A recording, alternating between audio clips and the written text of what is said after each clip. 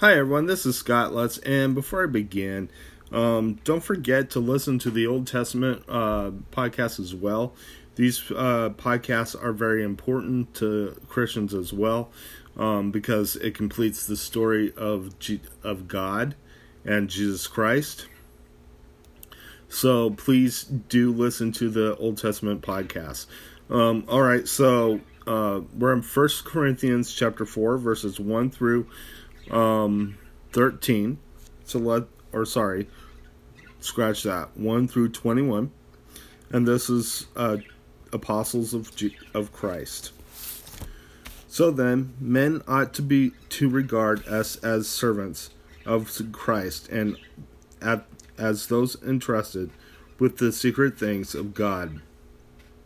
Now it is required that those who have been given a trust must prove faithful. I care very little if I am judged by you or by any human court. Indeed, I do not even judge myself.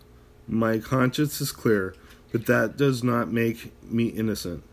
It is the Lord who judges me. Therefore judge nothing before the appointed time. Wait till the Lord comes. He will bring the light that what is hidden in the darkness and will expose the motives of men's hearts. At that time, each will receive his praise from God. Now, brothers, I have applied these things to myself and Apollos for your benefit, so that you may learn from us the meaning of saying, do not go beyond what is written. Then you will not take pride in one man over another or over against another. For who makes you different from anyone else? What do you have that you did not receive? And if you did not receive it, why do you boast as though you did not? Already you have all you want. Already you have become rich. You have become kings, and that without us. How I wish that you really have become kings so that we might be kings with you. For it seems to me that God has put us apostles on display at the end of the procession, like men condemned to die in the arena. We have been made a spectacle to the whole universe, to angels as well as to men. We are fools for Christ, but you are so wise in Christ. We are weak, but you are strong. You are honored, we are dishonored. To this very hour we go hungry and thirsty. We are in rags, we are brutally treated. We are homeless. We work hard with our own hands. When we are cursed, we bless. When we are persecuted, we endure it. When we are slandered, we answer kindly. Up to this moment, we have become the scum of the earth, the refuse of the world.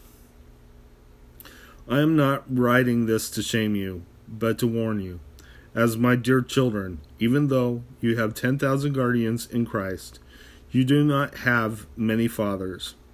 For in Christ Jesus I became your father through the gospel. Therefore I urge you to imitate me. For this reason I am sending to you Timothy, my son, whom I love, who is faithful in the Lord. He will remind you of my way of life in Christ Jesus, which agrees with what I teach everywhere in every church. Some of you have become arrogant, as if I were not coming to you, but I will come to you very soon. And if the Lord is willing, and then I will find out now only how these arrogant people are talking, but what power they have. For the kingdom of God is not a matter of talk, but of power. What do you prefer? Shall I come to you with a whip, or in love and with a gentle spirit? Let's go ahead and close in prayer.